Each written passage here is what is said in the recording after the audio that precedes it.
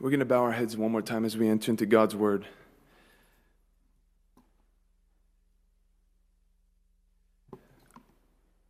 Father, we ask in Jesus' name for your grace, for your power, for your help. Lord, many people have come in with different mindsets, different heart postures, but in this moment we trust that you will transform each of us according to your will. You know where we all are at, Lord. You know what season of life we are in, and you know exactly what we need to hear. Impart your truth into our hearts. We need it. We need you, Lord. We declare our desperation for you in Jesus' name. Amen. Amen. A simple question this morning. What makes us unique as Christians? What makes us unique as Christians? I'm sure many things come to mind with that complex question. And though the things that define us are generally in the realm of the unseen, they manifest in how we live practically. They are observable by others. And the Word of God in so many different ways contrast the distinction of the believer in comparison to everybody else in this world. And if there was anybody in the Bible that loved to do that, making these holy distinctions between the people of God and the people of this world, it was the Apostle Paul. In his letters, so many times he would take a portion of space to say, this is what the world has. This is what you now have. This is who the world is. This is who you are now. This is where the world is going. This is where you, people of God, are going. And that is extremely necessary because we, even the people of God, forget who we are, where we've been, and where we're going. And this morning we're going to explore at least one facet of what makes the believer unique. And we're going to hopefully and prayerfully understand the richness of our inheritance in Jesus Christ. Think about this phrase. You are, in Christ, a citizen of heaven. A citizen of heaven. Can you say that of anybody else? A citizen of heaven. And before unpacking what that really means, let's follow the thoughts of the Apostle Paul that led to that phrase. Meet me in the book of Philippians chapter 3. Philippians 3. And we'll begin here in verse 17. Philippians chapter 3, verse 17. Paul says, brothers, join in imitating me and keep your eyes on those who walk according to the example you have in us. This world is trying to give this generation many examples to follow. And here's what Paul's saying. Follow those, including me, who walk according to this example. Now look what he says in verse 18. For many, of whom I've often told you and now tell you even with tears, walk as enemies of the cross of Christ. Their end is destruction, their God is their belly, and they glory in their shame with minds set on earthly things. But our citizenship is in heaven. And from it we await a Savior, the Lord Jesus Christ. Verse 18 says, for many, not a few, not a small demographic in your world, not the younger generation. Paul describes and defines the majority of the people you know in your world and mine. For many, speaking of the general population, the people that you walk by in school, the people that you see walking through your workplace, those that you continually see in your commute, yes, many, even within church buildings, are defined as such. They walk as enemies of the cross of Jesus Christ. That's a strong statement. And the Apostle Paul is not giving us a statistic. You can feel his pain in writing it because he tells us his pain. He gives this truth and he says with it, I say it with tears. I say it with pain in my heart. The mention of the thought alone grieved this man. to the point where he actually wept. And I thought to myself, how often can we talk about the world, the lost, and nothing be moved within us? And I believe the reason why Paul can be so moved, and I believe the original parchment in which he wrote the letter to the Philippians was stained with tears, because he had a revelation. He had an understanding. He had truth exposed to him where he knew the implications of what it means to walk as an enemy of Christ. Oh God, would you give us a tenderness of heart and a compassion for those who walk as enemies? See, you can even realize that people are walking in direct defiance to God and still be broken over them. And Paul's concern here is that there are many who despise, dishonor, and disregard the cross of Jesus Christ. Now, when you hear an enemy of Christ, when you hear that phrase, generally what comes to mind are those in the category who have rejected the message of the gospel. You know what's amazing is how specific Paul is. He says they are enemies of the cross of Christ. He could have said they are enemies of Christ, and that could have been the same thing, and it can mean the same thing. But let me tell you this, there are many people in this world who adopt the idea of a person named Jesus Christ. Different world religions hold and esteem Jesus Christ, so they have a false understanding of who he is. But I challenge you to speak to anybody who believes in their philosophy, their religious system of Jesus Christ, narrow down their belief down to the cross, and then you're going to see a big difference. Come down to his atoning work. Come down to asking them what it really means for him to have died on the cross, and there the offense lies. Because his cross speaks of the ugliness of our sin, our rebellion, our wickedness. His cross declares that you must humble yourself and receive a Savior. His cross stands as the only means by which you can have eternal life. His cross declares a way of life by responding to that cross and carrying your own. His cross is exclusive and not inclusive with other contradicting beliefs. And by this alone, you get the idea that when somebody understands the message of the cross, many refuse to embrace it and instead become enemies to it once they understand the implications of it. This broke the man's heart.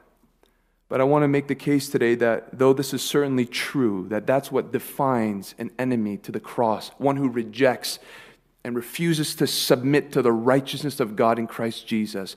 Yes, that is an enemy, but that's not the only way to become an enemy. You can become an enemy of Christ and still claim to believe in the message of the cross. You can be an enemy of Christ and with your lips profess that you are a follower of Christ. You can be an enemy of the cross of Christ and even regularly attend services to hear other interesting insights around it. We think the enemies of the cross of Christ are like the Pharisees who outrightly refused to embrace the exclusive claims of Christ. But there are enemies of Christ who also, like a Judas, appear to have everything right, but inwardly are traitors. What do I mean? I mean that it's possible to become an enemy of the cross of Christ when you eliminate the transforming essence of it. You embrace the message, but you fail to allow the message to modify your mindset, modify your desires, and modify your convictions. And it's an awful practice that many are endeavoring to commit, turning the grace of God into something that it was never intended to be. And if we're confused about what that means, we have to understand that Paul gives us a description of what he has in mind when he says there are many who walk as enemies of the cross of Christ. And it's in verse 19. Here's the description of them. Their end is their destruction. But here is a threefold definition of an enemy of Christ, of the cross of Christ. Their God is their belly. They glory in their shame. And their minds are set on earthly things. You and I are about to discover that the camp of the enemies of the cross of Christ are a lot broader than we might have thought. First thing he says is that their God is their belly.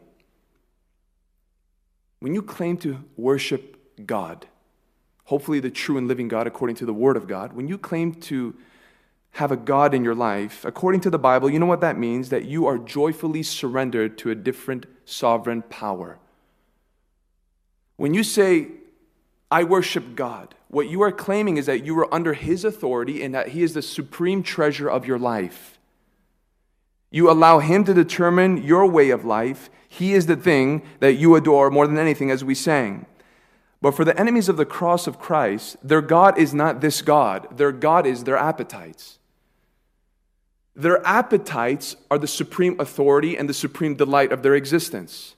Their cravings are the command center of their daily decisions.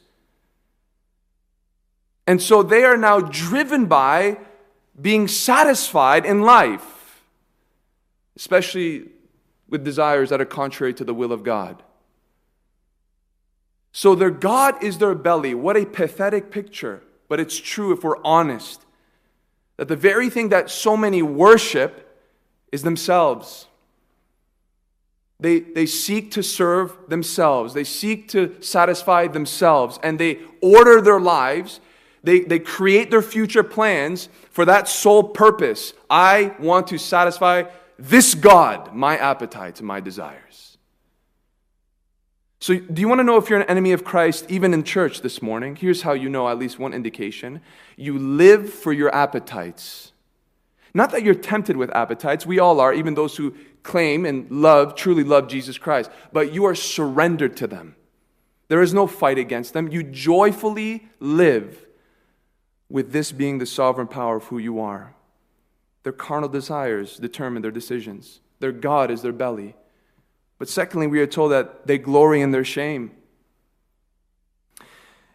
Because the God of those who are enemies of the cross of Christ, because their God is their belly, they now have to come to a place where they have to celebrate and approve of the behaviors that their God leads them to.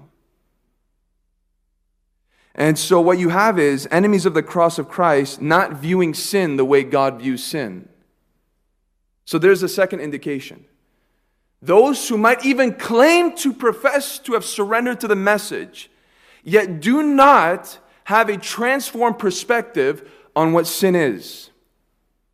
There are many people who claim to have a relationship with God, but if you really want to know somebody who has a true relationship with God, just observe their relationship with sin. That'll tell you much more. And so these who have their God as their bellies, or their bellies as their God, they don't condemn what Christ condemned. They celebrate what Christ condemns. And so what you have is a generation of people who are unashamedly drunkards, unashamedly homosexual, unashamedly fornicators, unashamedly pro-abortion, and yet at the same time, in the same breath, they can say, I'm a follower of Jesus Christ. Unashamedly.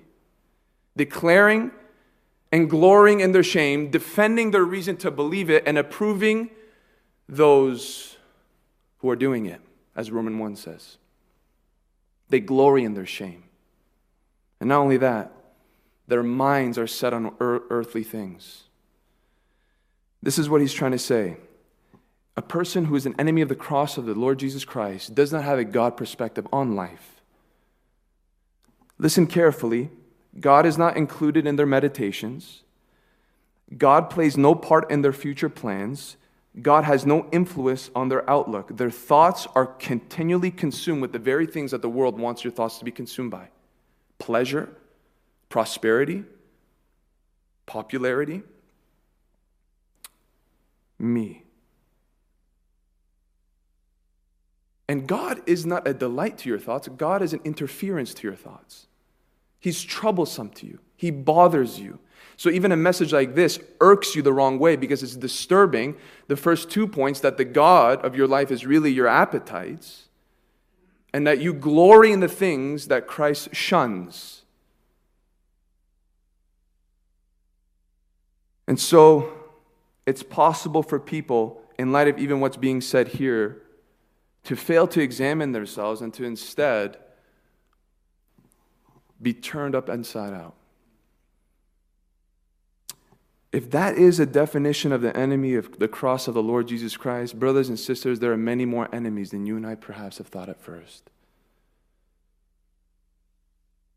So if you want to understand what Paul is saying here, there's two ways of looking at the enemies of the cross of Christ. There are those like the Judaizers who have added to the message of Jesus Christ. And there are those who have taught that the grace of God does not mean that you should change. But what makes a Christian unique? What makes a believer unique? What he says in verse 20. But our citizenship is in heaven. This is the main point of the message this morning. It's not to focus on what the enemy of Christ looks like and thinks like necessarily, but what defines the person who has truly embraced the cross of Jesus Christ.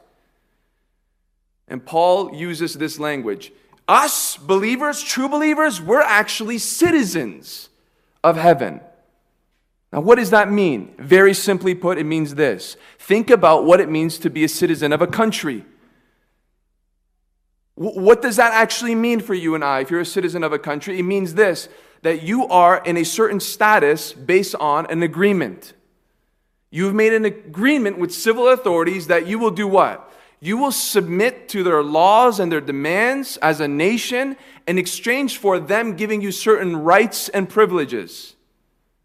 And so you swear to be a faithful citizen and you associate yourself with a certain nation and you commit to that. You commit to that as a faithful citizen of a certain place and you become associated with that place upon the condition that you will submit to their laws and demands. That's what Paul's trying to say about you as a believer in me. You're a citizen of heaven. You are ruled and governed by a celestial city, who the king of that city is Jesus Christ your Lord. And so we reverse what he had just said about those who walk as enemies of Christ. This is what he's trying to say. Your citizenship is in heaven, therefore you do not have your belly as your God. Jesus Christ is your God. You do not glory in your shame. You shun sin and glory in righteousness. Your mind is not set on worldly things. Your mind is set on things above because you're from another place. He didn't say one day you'll be a citizen of heaven. He says you are currently a citizen of heaven. The domain of God's holy place and his throne affects us immediately. Immediately. Which bears what? The natural question. If I'm a citizen of heaven, what a wonderful claim. You thought you were a dual citizen. No, you have another one. This is the wonderful truth about this. We ask, okay, I'm a citizen of heaven, so why am I not in heaven?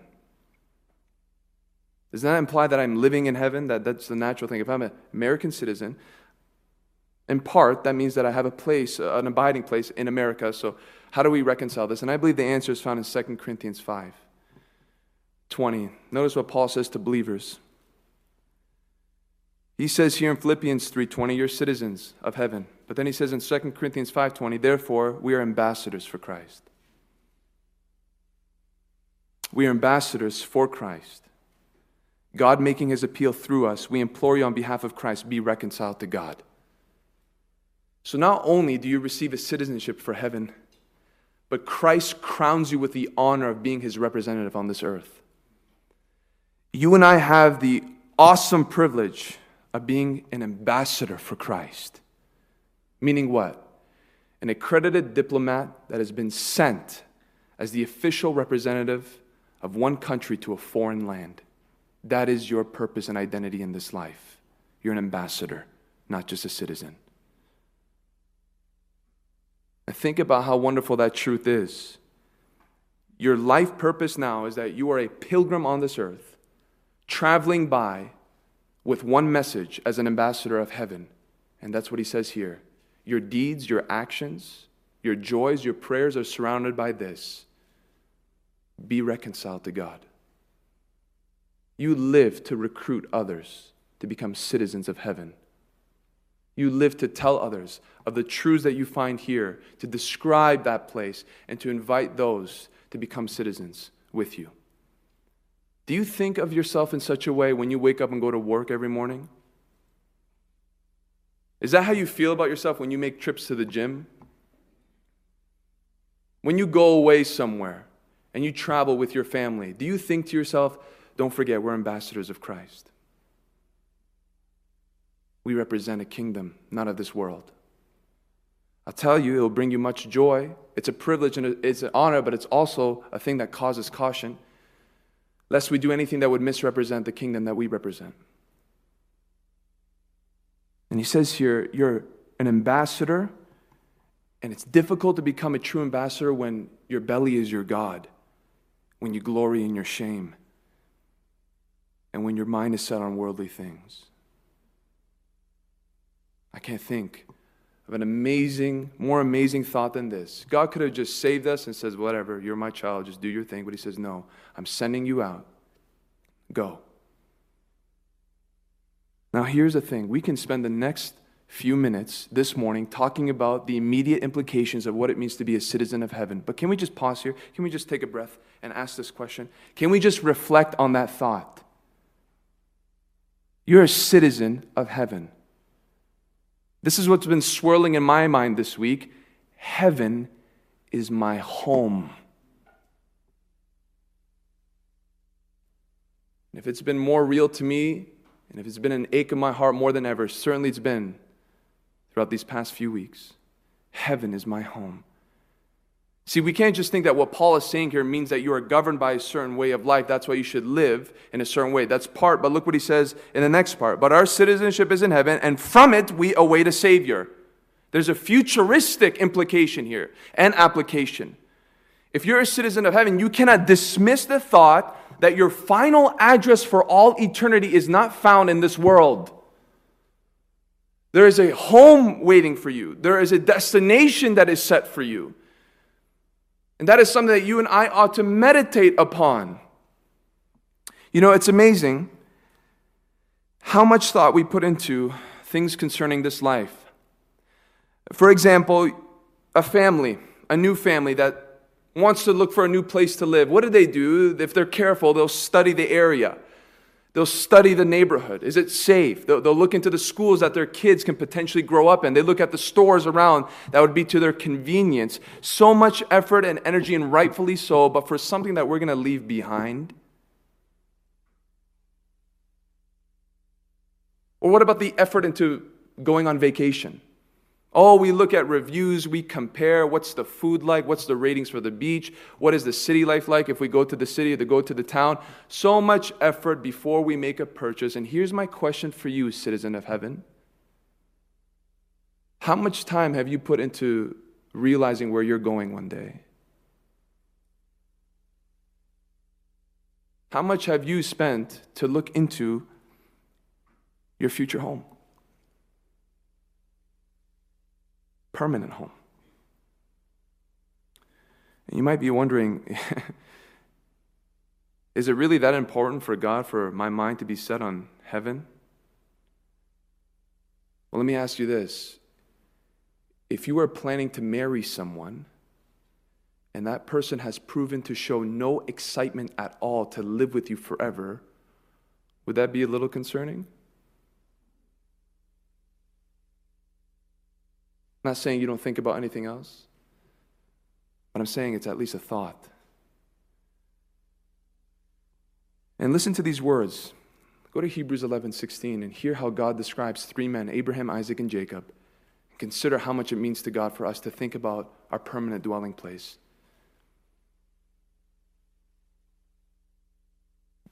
We are told, but as it is, they, Abraham, Isaac, and Jacob, desire a better country.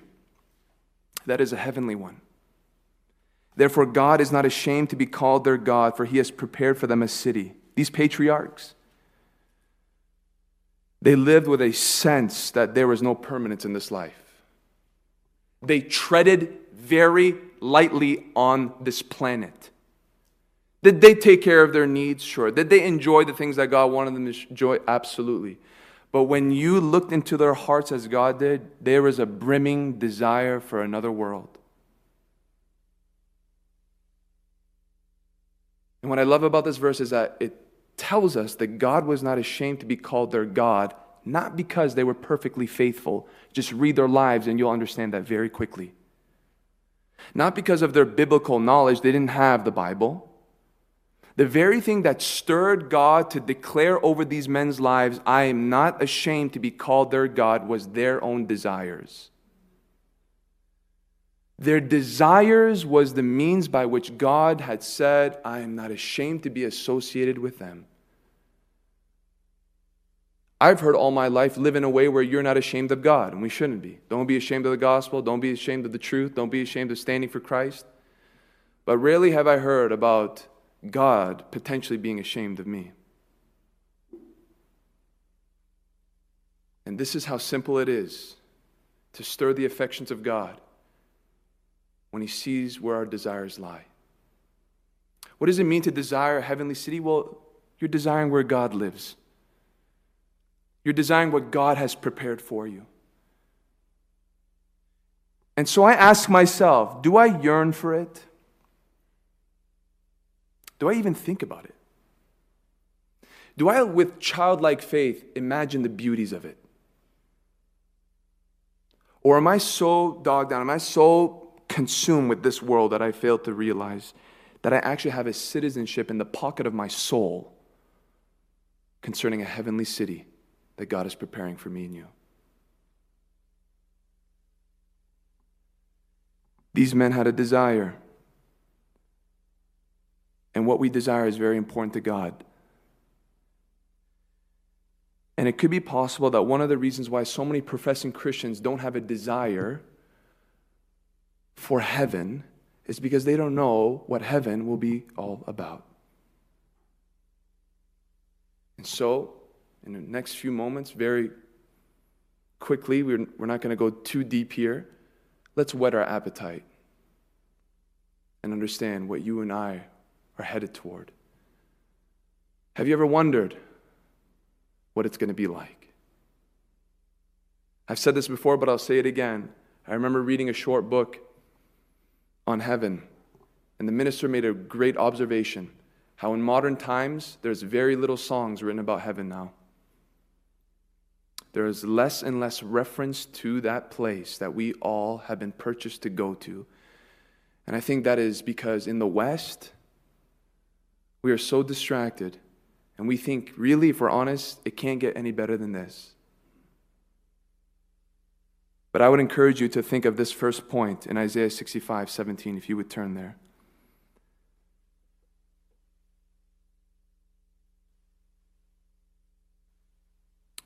Your home, Christian, your home, citizen of heaven, will eclipse past glories and past pains.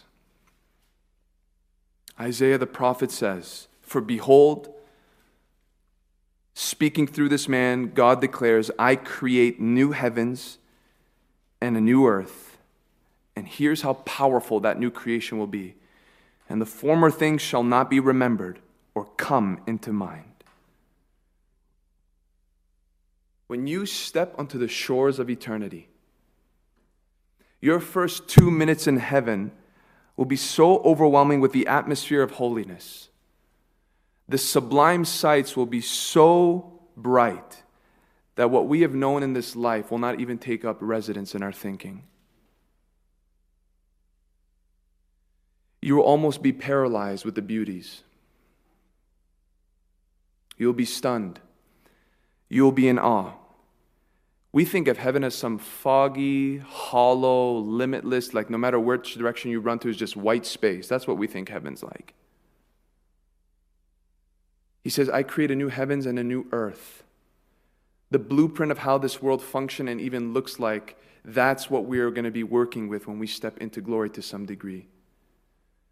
But no matter how much you love this world, and no matter how much you love to travel and sightsee and all these things that we should enjoy, let me tell you this, the glories of this world that declare the glories of God, they are still, as magnificent as they are, tainted and infected by the curse of the fall.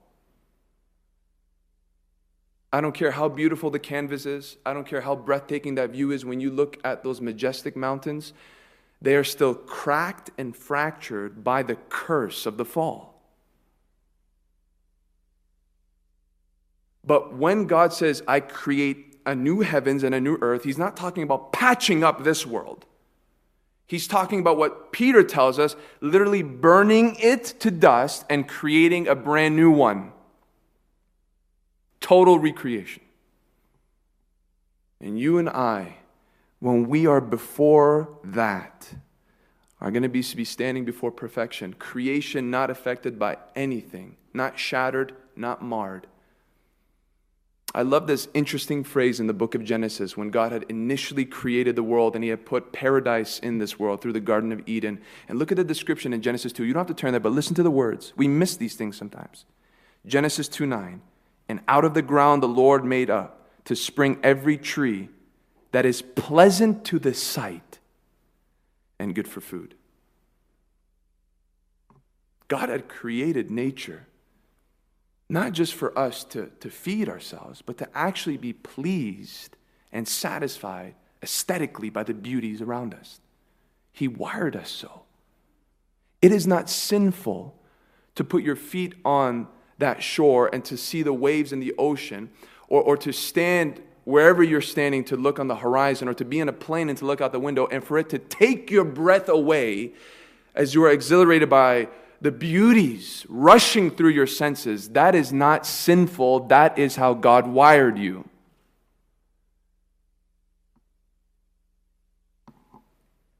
And when he creates the greater Garden of Eden, can you imagine the pleasure just from the sights alone?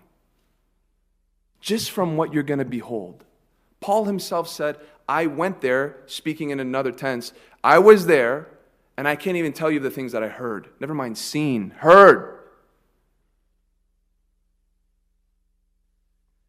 What will our interaction be with that kind of a world?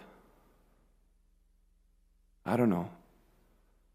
But I know one thing. It will be so stunning that we won't even think about this world anymore. Let me give you an example of that. One time I was flying from Detroit to here, short flight.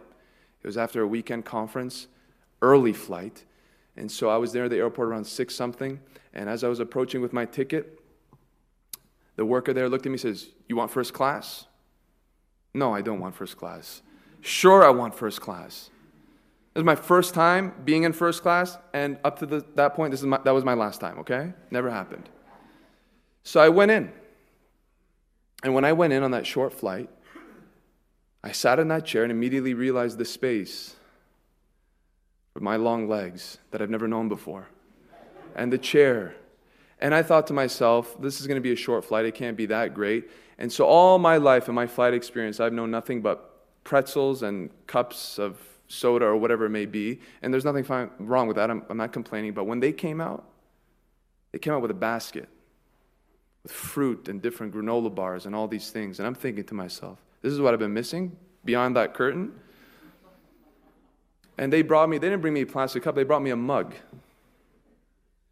And I sat there and I enjoyed it, and it felt like 10 minutes, and it was really an hour flight. But let me tell you something while I was in first class. Not once did I ever think what it was like behind that curtain. I didn't think about anything. I didn't think about what it was like for them back there. I didn't think about my past experiences back there. I was just relishing in the moment of being in first class. Do you think your loved ones who are in heaven right now are thinking about this world? Do you think they're thinking about what you and I are so caught up with? What we want to do in this life? What we want to experience? What we want to buy? Do you think they're even thinking about it? Do you think you're going to think about it? We almost struggle. Like, heaven sounds good, but I really like it here. You have no idea what you're being promoted into. You have no idea what you're being invited into. But Isaiah is not just speaking about the incomparable wonders. The message also includes the rescuing from past pains. The former things shall not be remembered. Heaven can't be heaven if there's pain there. Revelation 21:4 tells us clearly that there will be no more pain. Read it. And we limit that to physical pain. I'm going to have a new body like we talked about a couple of weeks ago. That's partly true, but you know that pain is not limited to your body. And one way we know pain, enduring pain, is even in our thoughts. Lasting pain can come from our memories, what we have done to others, the sting in the soul and the guilt that we feel. How did I say that? How did I do that? The pain of what others have done to you. The pain that you've witnessed being experienced in those that you love. And here's the promise that your citizenship includes when you come to this new world that God is going to create for you and I. Pain will be eliminated, even to that degree. The former things shall not be remembered. They won't even come into mind. I'm not saying that when we come to heaven, we're going to have memory loss. I'm saying that when we come there, it will be so intense that it will create a barrier from those thoughts even entering into our mind. What sins you have committed, what other people have committed against you, what you have seen in this wretched world. And here's a powerful claim. I'm sure it might startle you at first. I believe that what Isaiah is speaking about is so profound that it will have the ability to even eliminate the anguish of you being in heaven while your lost loved ones are in hell.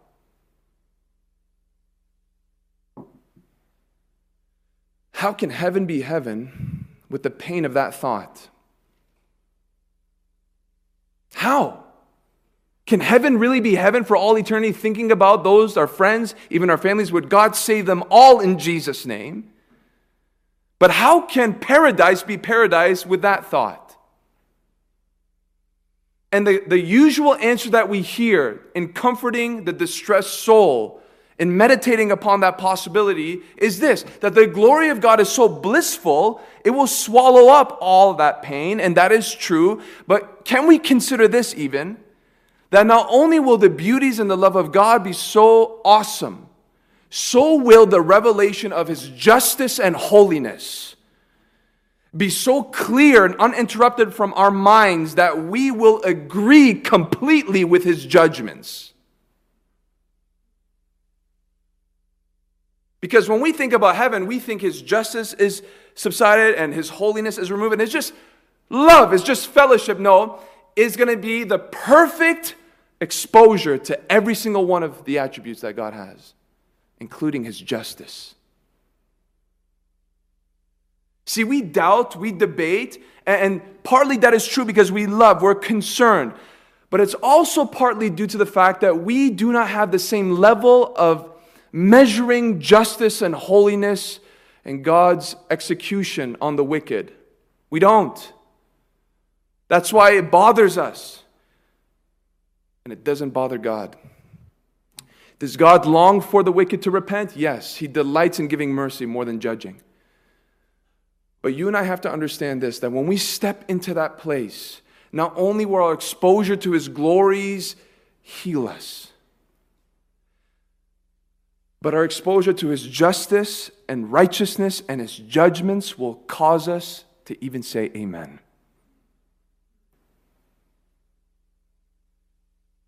That's hard to believe almost, right? That's hard to stomach. How? Let me challenge you with this. I challenge you to study the songs that are going to be sung in heaven in the book of Revelation. Go to Revelation 19. And let's see what this means.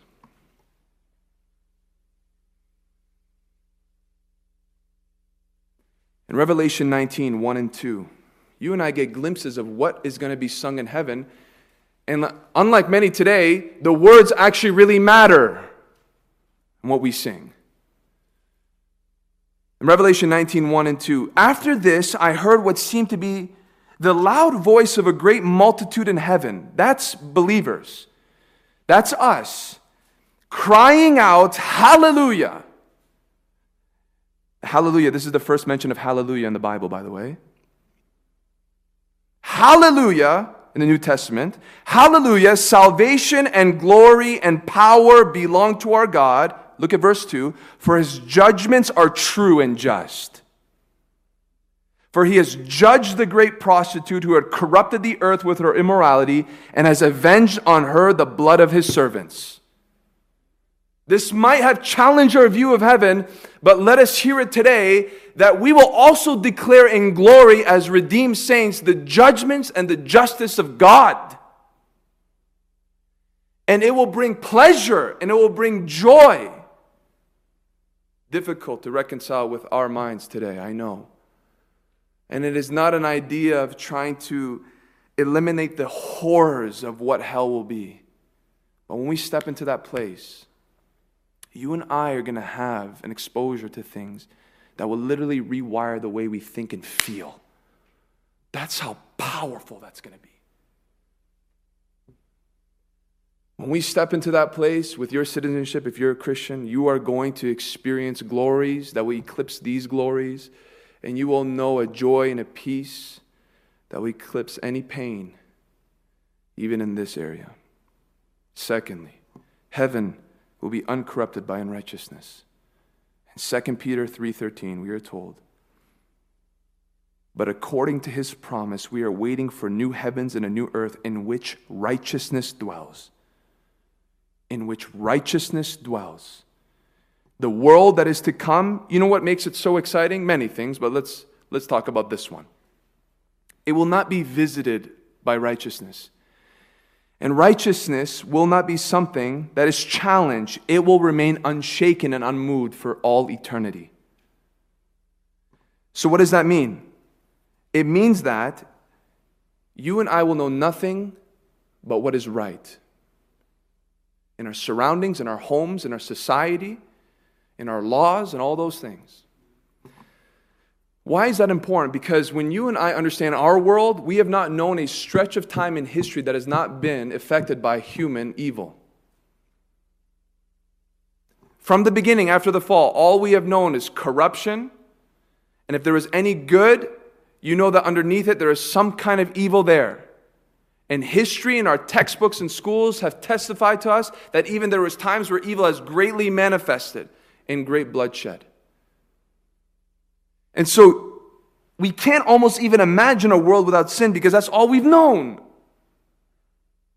Sin, corruption, laws, videos of all these crazy things happening, and even court scenes when you watch some of these things that people have been judged for, we haven't known anything else. That's what we're familiar with. There's not an area in this world that you can escape that corruption. It's everywhere. And as I said earlier, if there was an ache in your heart for your new home, surely it should have been felt in these past few weeks. Why are people distancing themselves from social media? I've heard some people saying that. I've heard some people that have given up on the daily news. I can tell you why. Because there's a lack of righteousness in our world. And it is only being broadcasted more and more and more, and all it's doing is causing pain. All it's doing is causing us to be disheartened. All it's doing is causing us to even be frightened. But what Peter promises by the Holy Spirit is that there is a world coming, that 10 years will pass, 100 years will follow, a millennium after millennium, and all you and I will know is right. Maybe we don't grasp that because we don't understand the specific details. So let's get into some details. Never will you ever be able to turn on the TV, if there's a TV. Breaking news of violence in gangs in the city of Chicago. There's not going to be any new documentaries teaching people about child sex trafficking. You and I don't have to worry about the safety in our streets. We don't have to look upon riots. The believers don't have to feel threatened at all about persecution coming and hindering them from doing what God had called them to do. And there will be a complete cease to the killing of unborn babies. Shall we continue about what will come to an end forever and ever and ever, never having the possibility of rearing its ugly head in our presence again? In which righteousness dwells. It's amazing what we are told in Revelation 21. Listen to this. 2 chapters after Revelation 19. Then I saw a new heaven and a new earth. For the first heaven and the first earth had passed away, and the sea was no more. Verse 2. And I saw the holy city, New Jerusalem, coming down out of heaven from God, prepared as a bride adorned for her husband. Heaven, in a great part, is described as a city. A city, a community of people, a place with architecture, organization, social interaction. And this city that's going to come means that there's going to be people moving and talking and worshiping and singing and conversing. But what makes this city so unique is one word before it. It's holy. It's holy. If I were to ask you what your top 3 ideas of a great city is in our modern day, many people love the idea of cities because of the restaurants that they have, and they travel there for the food, for the sights, for the art, for the culture, but no city in history has ever been known for it being perfectly holy. But this city to come will be. And that's what will make it so different. You will look to the left, you will look to the right, you will look up and down, and you will know nothing but perfect peace. Perfect peace. Because holiness is the air. Because of the God who dwells there. Which comes to the third and final point. Heaven will be perfect union with the God that we know today. In verse 3 of Revelation 21, and I heard a loud voice from the throne saying, behold. In other words, check it out. In other words, turn your attention on this. You just saw the city. It's wonderful. But I want to show you the pinnacle of the glory of heaven. The dwelling place of God is with man. He will dwell with them, and they will be his people, and God himself will be with them as their God. Full stop. That's what makes heaven heaven. And you can tell by this writing that this is the very pulse of God's heart for us in creating a new heaven and a new earth. It will be a place suitable for perfect, uninterrupted communion with himself. Do you realize that the narrative of the Bible is in great part the revelation of God's longing to dwell with man again since the fall? The moment the fall happened, yes, God knew it because God knows all things for all time, but the moment the fall happened, God already had a plan in mind about how he was going to do this. And he had shown signs of his aching and his longing for us to know him intimately. So what does he do? He adopts a nation and he says, I'm going to dwell with you in a tent. Create this structure for me to be in close proximity to you. And they do. And they fail. So then, no longer a tent, but let me come down in the flesh and dwell among men. And he does. But he doesn't stay permanently because it would not bring a permanent solution. He had to die. So he took on flesh and he dies. But when he dies, he doesn't leave us alone. He now makes you his dwelling place and fills you with his Holy Spirit because he longs to be close to you. And from there, it's not just now us having his Spirit battling with this flesh, distracting us and pulling us in different directions, not knowing the perfect communion that he longs for.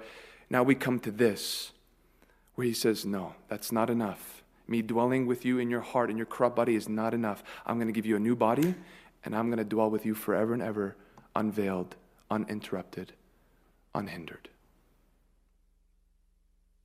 From the beginning to the end of this book, there's a cry in God's heart, I long to be with my creation and fellowship with them. Not for 100 years, not for 500,000 years, for all eternity. I remember being approached by a woman saying, there's another woman that needs to talk with you and longs to pray with you. I said, sure. So we went and we met with this woman, and I sat with her and I was hearing her story, and she was from Canada. And I asked her about her husband, and she said, yes, I'm married. I've been married for a few years now. And I said, well, is your husband back in Canada? No, he's not even in Canada. He's overseas. He's not here at all. I haven't seen him for years.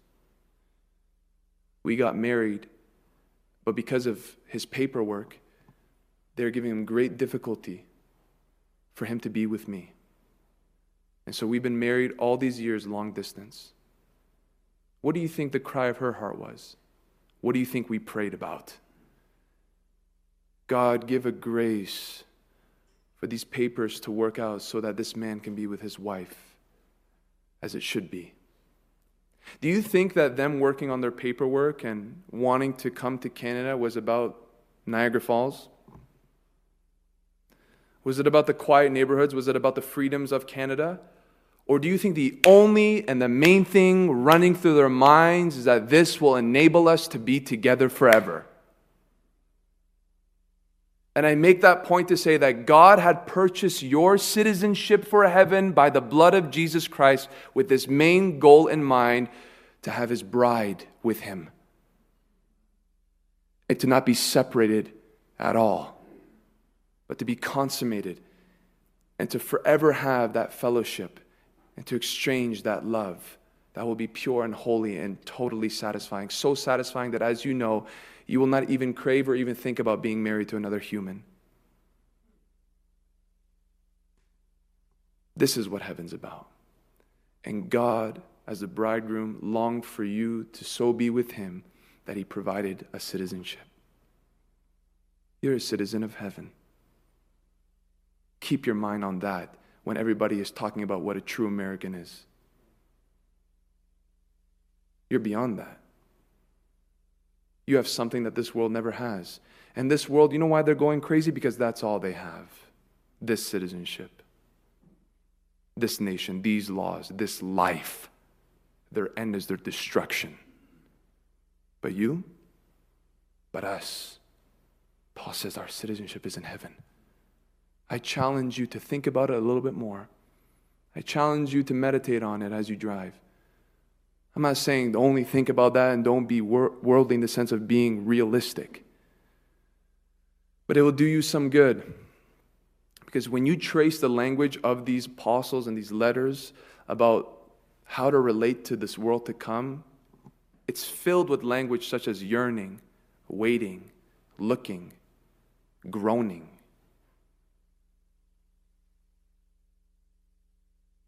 Consider it and watch how much good it will do to you. I can guarantee you. What will make heaven so heavenly is what made the Garden of Eden so wonderful. I can tell you this, it was beyond the lofty trees and the majestic hills and the luscious fruit and the peace amongst animals and humans. Oh, it was greater than that. You can summarize the glory and the core of that garden back in Genesis 2 down to this phrase, and they heard the sound of the Lord God walking in the garden in the cool of the day.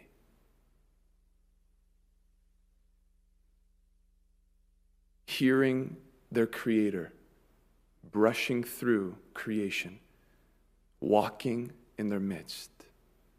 You and I will know. You and I will know him, and you and I will realize that he's never failed us now, and he will be so enjoyable because he will never fail us then. What makes human relationships hard? Well, no matter how wonderful they are, they fail you, and you fail them. This God? No. Doesn't matter how heavenly you describe your friendship or your relationship with your potential spouse is, it does not even come close to what you and I will know with him. His smile, his affection, his embrace will consume you. Do you have a citizenship to heaven? Or are you an enemy of the cross of Jesus Christ? Well, I go to church. I didn't ask that. I was baptized as a baby. That doesn't mean anything. Who's your God? Your belly? Do you glory in your shame? Are your thoughts set on worldly things? Do your thoughts magnetize towards what this world promotes? Here's the thing. Though you may be, God has a citizenship with your name on it if you would just receive it by faith. And you can go from enemy to son, from rebel to friend, from damned to delivered. God is not dangling that citizenship over you and saying, you better sweat for it. He bled for it. He died on the cross for you to have it.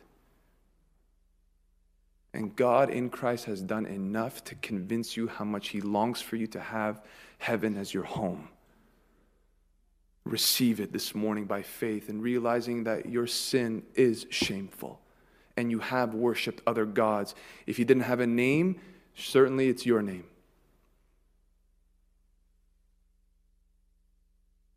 Turn from that sin. Receive Jesus Christ by faith. Make Him the Lord of your life. And you will be sworn in as a citizen of heaven. Let's pray.